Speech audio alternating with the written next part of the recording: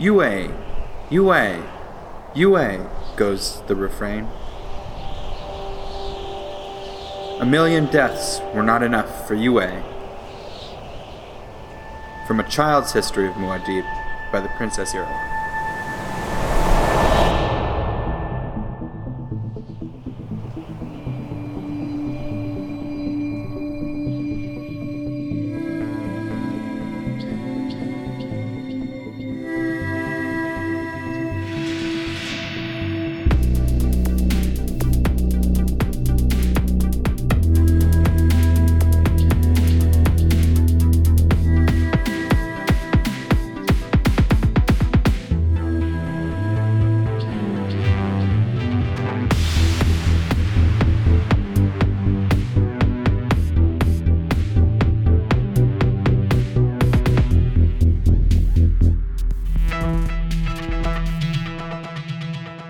Well, hey there, Dunettes and Dunerinos. We are here for another episode of I've Read Dune with Rory Voy. This is Rory Voy. Oh, hi! And he's read Dune. And he sure has. Austin Bridges, I have not, and neither has our other companion, Andy. No, I certainly haven't, and I don't intend to. No, Right. You guys are mean-spirited little ghouls. We are illiterate. And we refuse Illiterate to ghosts. read books. The devil scribbles. So yeah, we refuse to read, but we will listen, and we are eagerly awaiting the next chapter, chapter 8, from our trusty Teach, who is a stern but fair teacher. Yeah, we ready? Should we just jump right on into it then? Yeah, I'm poised and ready to launch. Yeah, the thing I will say, just as a note that maybe you can tell or not, but we actually haven't recorded this in a very long time. It's been a while. I don't even know how long it's been. A dog's like... age. It's been a Dune's age since we. I think I've made that joke last time. Perhaps one of you two could try and summarize, maybe not the whole thing up till now, but at least one previous. Does anybody remember what happened last week? I think I do. Our main family sort of arrived on the planet Arrakis last episode, and they spent a lot of time with moving boxes and in some sort of mundane action involving packing and unpacking. But also we met this old Fremen lady named the Shout-Out Mapes, and she gave a knife to the mom, the Bene Gesserit lady, and then she was like, you shouldn't just give me one of those knives. Now you gotta die. And she's like, you're right, I do have to die. Shit. And then suddenly now this old lady is super indebted to Jessica, which is kind of she made a fun huge thing. mistake. What an idiot. For trying to present these people, the Fremen, as super cool and competent people, she comes in and really screws up right off the bat in a very hilarious way. You just made the first mistake anyone makes about these knives. All right, so I'll recontextualize. So this whole chapter we're about to read is nothing but a conversation between Jessica and Dr. Yue. Ooh, okay. Okay. And so Jessica is our lady Bene Gesserit, and Dr. Yue is the personal doctor to the royal family and future murderer. And future traitor. Yeah, watch this be a 45-minute episode. It's one of those unfortunate things. This is a very cool chapter that I think is really kind of hard to not you really have to understand the characters to know how dope this was. But we haven't really seen Jessica do that much, so it's unclear that she's how much of a witch she is. This right. could be.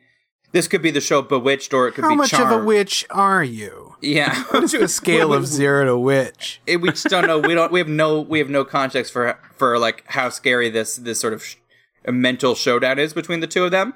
Right. Or how if she's a perilous, witch I with should 2 say. V's instead She's a of witch with W. 2 V's, like that movie The Witch with 2 V's. The witch. The Witch. And Dr. Yue is the one that's super conditioned to be mentally have lots of fortitude, right? Yue is the one who also had a Bene Gesserit wife, not unlike He had his favorite Bible passage picked. Yeah, he has his favorite that's Bible right. passage, and his ability to withstand mental conditioning has meant that I don't think that means. I think the implication here is that that somebody else literally couldn't betray the Duke, like they would be sort of brainwashed into not taking certain actions. Right. Sort of a reverse Manchurian candidate sort of deal. Yep. And so this conversation is poised to be very interesting because they're two very mentally acute human beings, somewhat at odds, right? Like they're not like, are these two friends? I don't know. Well, yeah. So let's get right into it then. Please do. All right. So Lady Jessica opens on her finding Dr. Yue lamenting in the window as he pines about how much bad deeds he's gonna do. Oh, pity me. Poor pity me. Queen. He is. He's just moping in the corner. You guys. You don't know how hard murders are. You guys. You guys don't understand how hard it is for me to have to murder you later. Gah. Do we know what Yue looks like at all? Well, here's a little description for you. Okay. Fuck. How about that? She saw that Yue's coat was wrinkled, a white smudge near the left elbow as though he had leaned against chalk. He's leaning in a sort of perpetual mope. He mopes. He just leans on things, and he just leans. He's the shout-out mopes. He looked from behind like a fleshless stick figure in overlarge black clothing, a caricature poised for stringy movement at the direction of a puppet master. Only the squarish block of head with long ebony hair caught in its silver school ring at the shoulder seemed alive. Wow. So he's kind of like a mopey gangle boy. And later in the chapter, she mentions him turning around and his mustache flapping, which... Oh, okay. He's got a big bushy Mario mustache. He's like a distraught Elizabethan poet. Yeah, he's a real Byronic hero. Yeah, he's just standing at the cliff looking out at the waves, just going, murder. Wherefore? He sort of he gets surprised by her sneaking up on his angsty window mopes, and accidentally calls her Jessica instead of, I don't know, Lady Jessica. Ooh. Yeah, he's made a real Downton Abbey of this one. He's devastated. Dude is really just Downton Abbey in space. It really is. It's very much. It's Doonton Abbey. I take back everything I said. If it turned into that pun, I don't like that. I don't like being responsible. It is until all the murder and mayhem starts, and then it gets a little. But certainly these sort of like royal courtly graces of like who's a duke and who's a baron and who's a cousin of a king and who's all of this is just kind of British nonsense. Sure. Was Frankie Herbst of the Queen's Kingdom? No, he's an American boy. Okay. Just an American boy. Right, so he addresses her informally, and they have a talk about, like, oh, well, we've known each other for 6 years, and we've been best friends for this whole time, and really it was time for formalities to be sort of eased between the two of us. Mm. And it's a little heavy-handed, though. Oh, for 6 years we've been good friends, and now, between the two of us, we can drop in formalities. It was a little on the nose, but whatever. We can use the two. So as he's apologizing about how informal he's been, about how he's just embarrassed her so much, Jessica asks him why he's at this window pining. For why does a young boy pine? And he says, Yue says he's watching out the window. He's watching all the people get water. He's watching these palm fronds, these sort of, I don't know, opulent display of wealth, right? For a tree to grow on Arrakis is sort of, it takes water. Yeah. That's also a nice way, it seems like, to show Dune, or to show Arrakis kind of from our point of view, to see it from outside of from the window looking out. Yeah. It was like a good way to show the perspective that we have right now as the audience. Like, we're not immersed in Dune right now. We're kind of like still in this castle when you haven't really gone out into the planet yet. Mm-hmm. Austin, you're going to get an A in English. You're getting an A from teacher. That essay is turning out swimmingly. Thanks, Teach. So in this whole conversation, Yue knows that he's planning his massive betrayal, And he also knows Jessica has the power of the voice, the ability to command him to speak the truth, should she so choose. Oh, damn. Yeah, so he kind of deliberates how best to navigate these waters. Because at the very best, it's unclear if he could resist the voice, but if he could, that would be a pretty big no-no. Now, why does he just have to obey Baron Harkonnen and try to do the kill? Sure. So basically, here's what happened. So his wife died as part of some old blood feud between the Atreides and the Harkonnens. Right. That they were sort of caught in circumstantially. Neither of them, I don't think, worked for the Great Houses. Uh-huh. And Baron Harkonnen claims that she is still alive as some sort of prisoner and while he knows that this is almost certainly a lie, he's both willing to risk it and at the very least kill the Baron if he were to be played like this. Okay. So he basically has decided that the 1 in a million shot is worth it if his Wanna is indeed alive, and if it's not, then he'll kill the Harkonnen family. For right. So he's like, plan. I know I'm being played, but this is all I got. Yeah, I'm being played, but there's a chance it's not a lie. Sure. Wow, that's kind of fucked though, because he's gonna kill some people for it. Well, so he might. He might. He may indeed. I don't know. We don't know exactly to what amount he is complicit in this scheme, this Harkonnen scheme. True.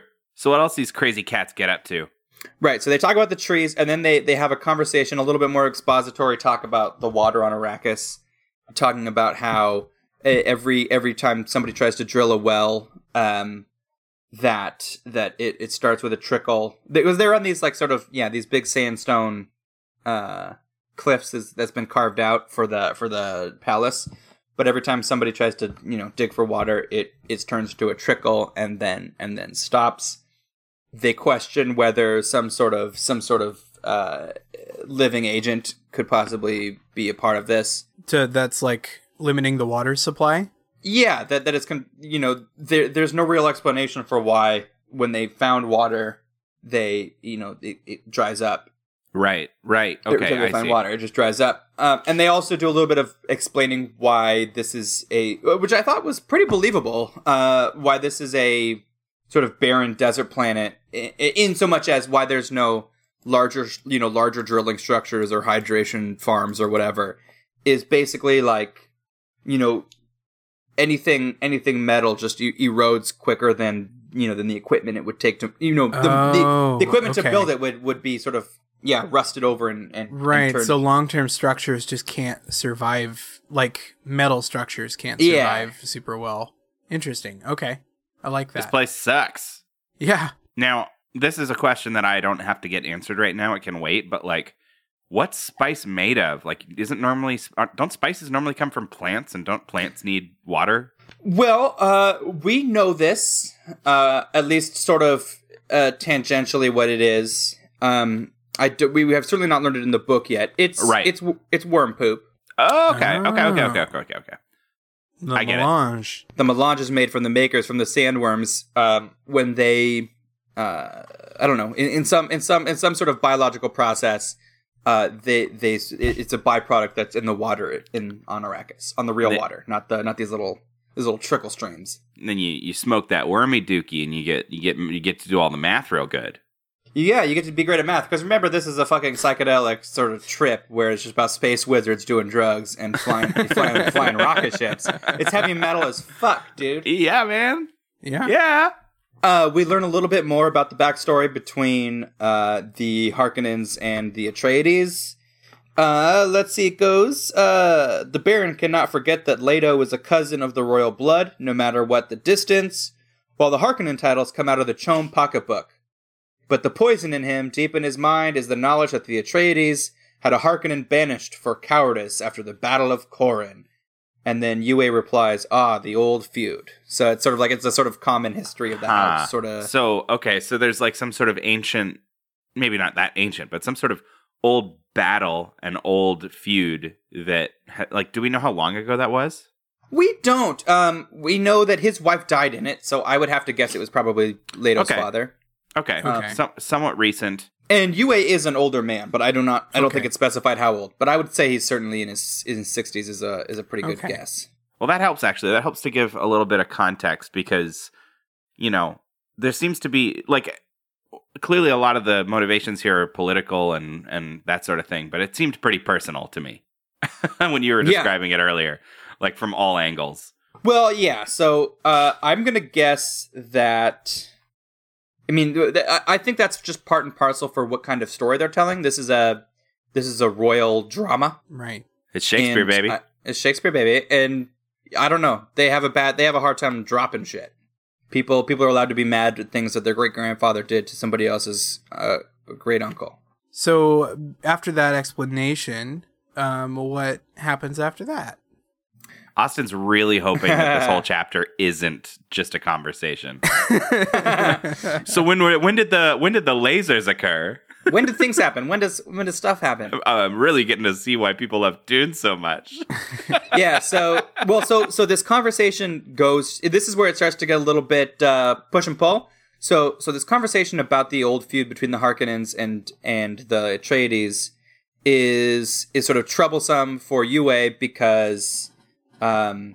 He doesn't want to play his hand and have Jessica sort of realize stuff she doesn't need to be knowing. Right.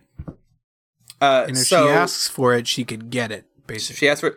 Well, yeah, and she has like the Mentats. She has a very strong ability to infer based off kind of Sherlock Holmesian sort of. From the treble of your voice, I can tell you ate chicken.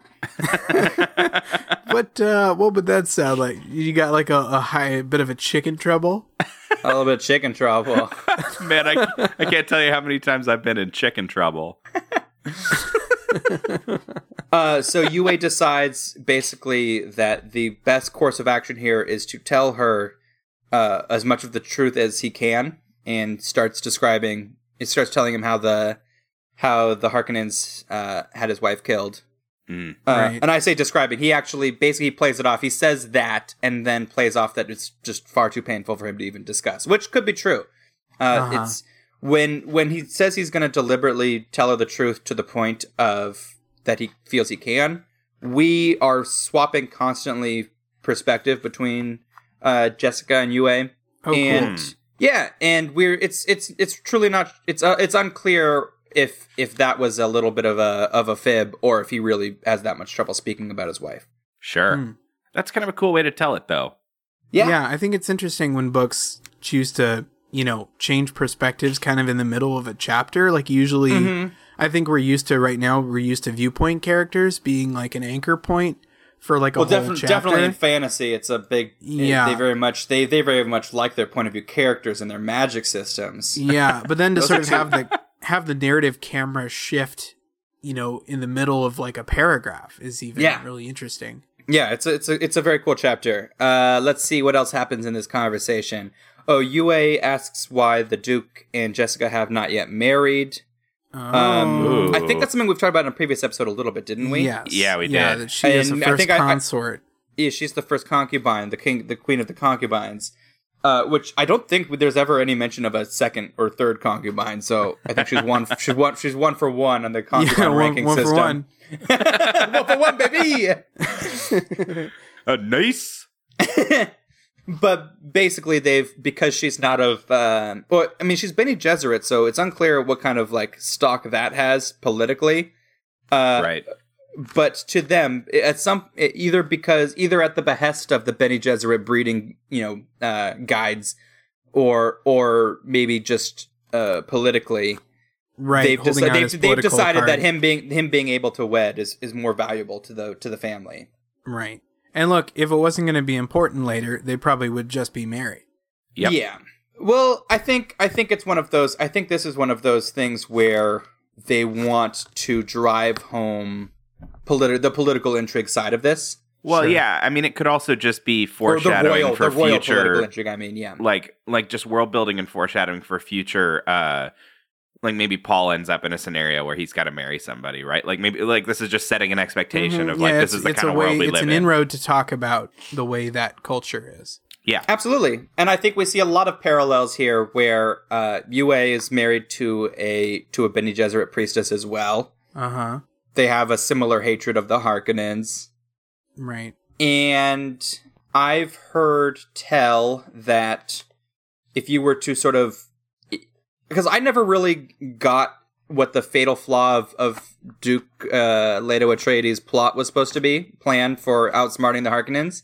And what I've read is that the assumption here that he makes with Yue, and then also in a larger sense, is an assumption that the enemy of my enemy is my friend. Mm-hmm. Right? Mm-hmm. So the assumption that he can trust Yue based on a shared hatred of the Harkonnens might have been an oversight. That is fair. And I guess in a similar sense, the assumption that he can forge an alliance with the Fremen based on a shared hatred of the Harkonnens, we can infer, what lines they're drawing there. Anybody but Harkonnen, right? Am I right? Got a tight 5 on anti-Harkonnen material. Thought I was gonna bomb. That's gonna be the nuts and bolts of this one. We had a nice little short chapter of talking back and forth. Yue says that he gave Paul a sleeping pill because I think the window is later revealed to be outside the one that Jessica saw Paul favoring. For some reason, she can't just say Paul's room. I guess because they just got here. She's like, oh, he's outside the room that I bet Paul would have picked if I knew which room my boy was in. I mean, Paul's probably off somewhere just like trying to think about his new life, possibly as a mentat. It's a giant palace. He's looking out the window. She says... He's put up his, caution, don't come in, Paul's room. Paul's room. His, moody teenager signs are already up on the door. Knock first, Mom. Mom! And they part ways. They part ways having sort of mentally squared off, not really knowing it. Yue knew. She had no idea that she was dealing with a traitor. Right. And like I said, I don't know that we have a good grasp of how close to getting found out Yue was or wasn't, because we haven't really seen Jessica use her powers in a sort of plot specific way. Uh-huh. But nonetheless, we think she didn't know. She's a cop who can read minds, and he's a bad guy. So, delightfully tense. Delightfully tense. Very nuanced. Thank you. You can stop trying you can stop saying nuance and juxtapose. You've already written the 500 words you need that essay to be. You don't need to pad it out a little bit. Yue once again laments how hard it is to be such a traitor, and that's the chapter. It's only 15 pages, 20 pages, something like that. Nice. I feel for Yue a little bit, but knowing what's going on, I find it hard to sympathize, right? Yeah, I tend to agree that we've come into the story at an awkward place to now start sympathizing for Yue. Yeah. If it had been, the story of the sad tale of Dr. Yue, and we see his rise and his love life, we get a little bit of a little 10-minute up sequence where we see Yue and his wife spend a lifetime together. Then Sure. maybe. Yeah, but it's hard to jump in now and be like, yeah, Yue, it must be hard, bud. I just don't know if, that 1% chance that the evil man has not killed your wife to then I guess I'll kill a child. You're already an old man, knowing that he's old, and it's look, dude, you're on the way out anyway. How much more of a future are you getting if she even is alive? Sure. And what is that if you can't live with yourself? Because he done murdered Space Jesus. Well, I think one important thing here is in comparing the parallels between Yue and Leto. Both of them believe they are sort of fundamentally smarter than Baron Harkonnen, and that they will have the last laugh by, through nothing but their sheer intellect. Right. I mean, I'm just looking ahead. I'm assuming that Dad dies. Right? Yeah. Clearly this is what the story is leading towards. Duke Leto is gonna die. Yeah, he is our Ned Stark of this story. He's far too if we're nice. in the Lion King of it all, yeah, it's very much that. And I'm trying to remember. I'm pretty sure they've even more or less told us in the little snippets we get at the start of the chapters. Oh, you're right. You're right. We definitely got that from one of the Princess Irulan bits. Yeah, that she says he's going to be emperor one day. I guess all dads die, but yeah. No. No, take it back. Oh, my father's going to live forever. Austin, honey, we got to tear this Band-Aid off one day. No, I'm talking about the Father, our Lord God. The great Father. The Father of all fathers.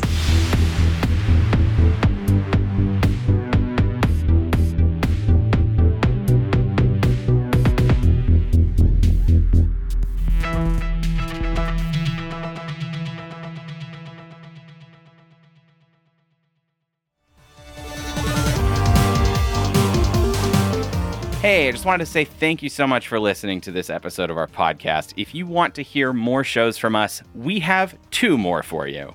The Infinite Backlog is our extremely exciting Marvel podcast where we started at 1961 and we move forward with way too much reading. Wham, bam, pow. And you get to hear almost every week Rory and Shane complain about how much reading it is. There's so much reading. It's always Warlock. It comes out most Saturdays. Saturday morning Tuesdays, you guys. It's the show that started it all. You can hear me, Rory, and Andy, and we are on this journey most Tuesdays where we are looking through the weirdest and wildest, coolest and droolest cartoons, children's cartoons, adult cartoons from all across the spectrum of time. We're going to cover your favorite show, maybe. We're going to talk about the ones you hate. Probably. And it's a great, wonderful time. So be sure to catch that. And of course, if you enjoyed this show or any of our shows really and you want to support us, we do have a Patreon chock full of bonus content. Everything from videos to sound clips to even some fun art that I get to make for you once a month. And even if you can't support us monetarily, if you don't have anything to give, we would just love it if you joined our Discord and send us memes.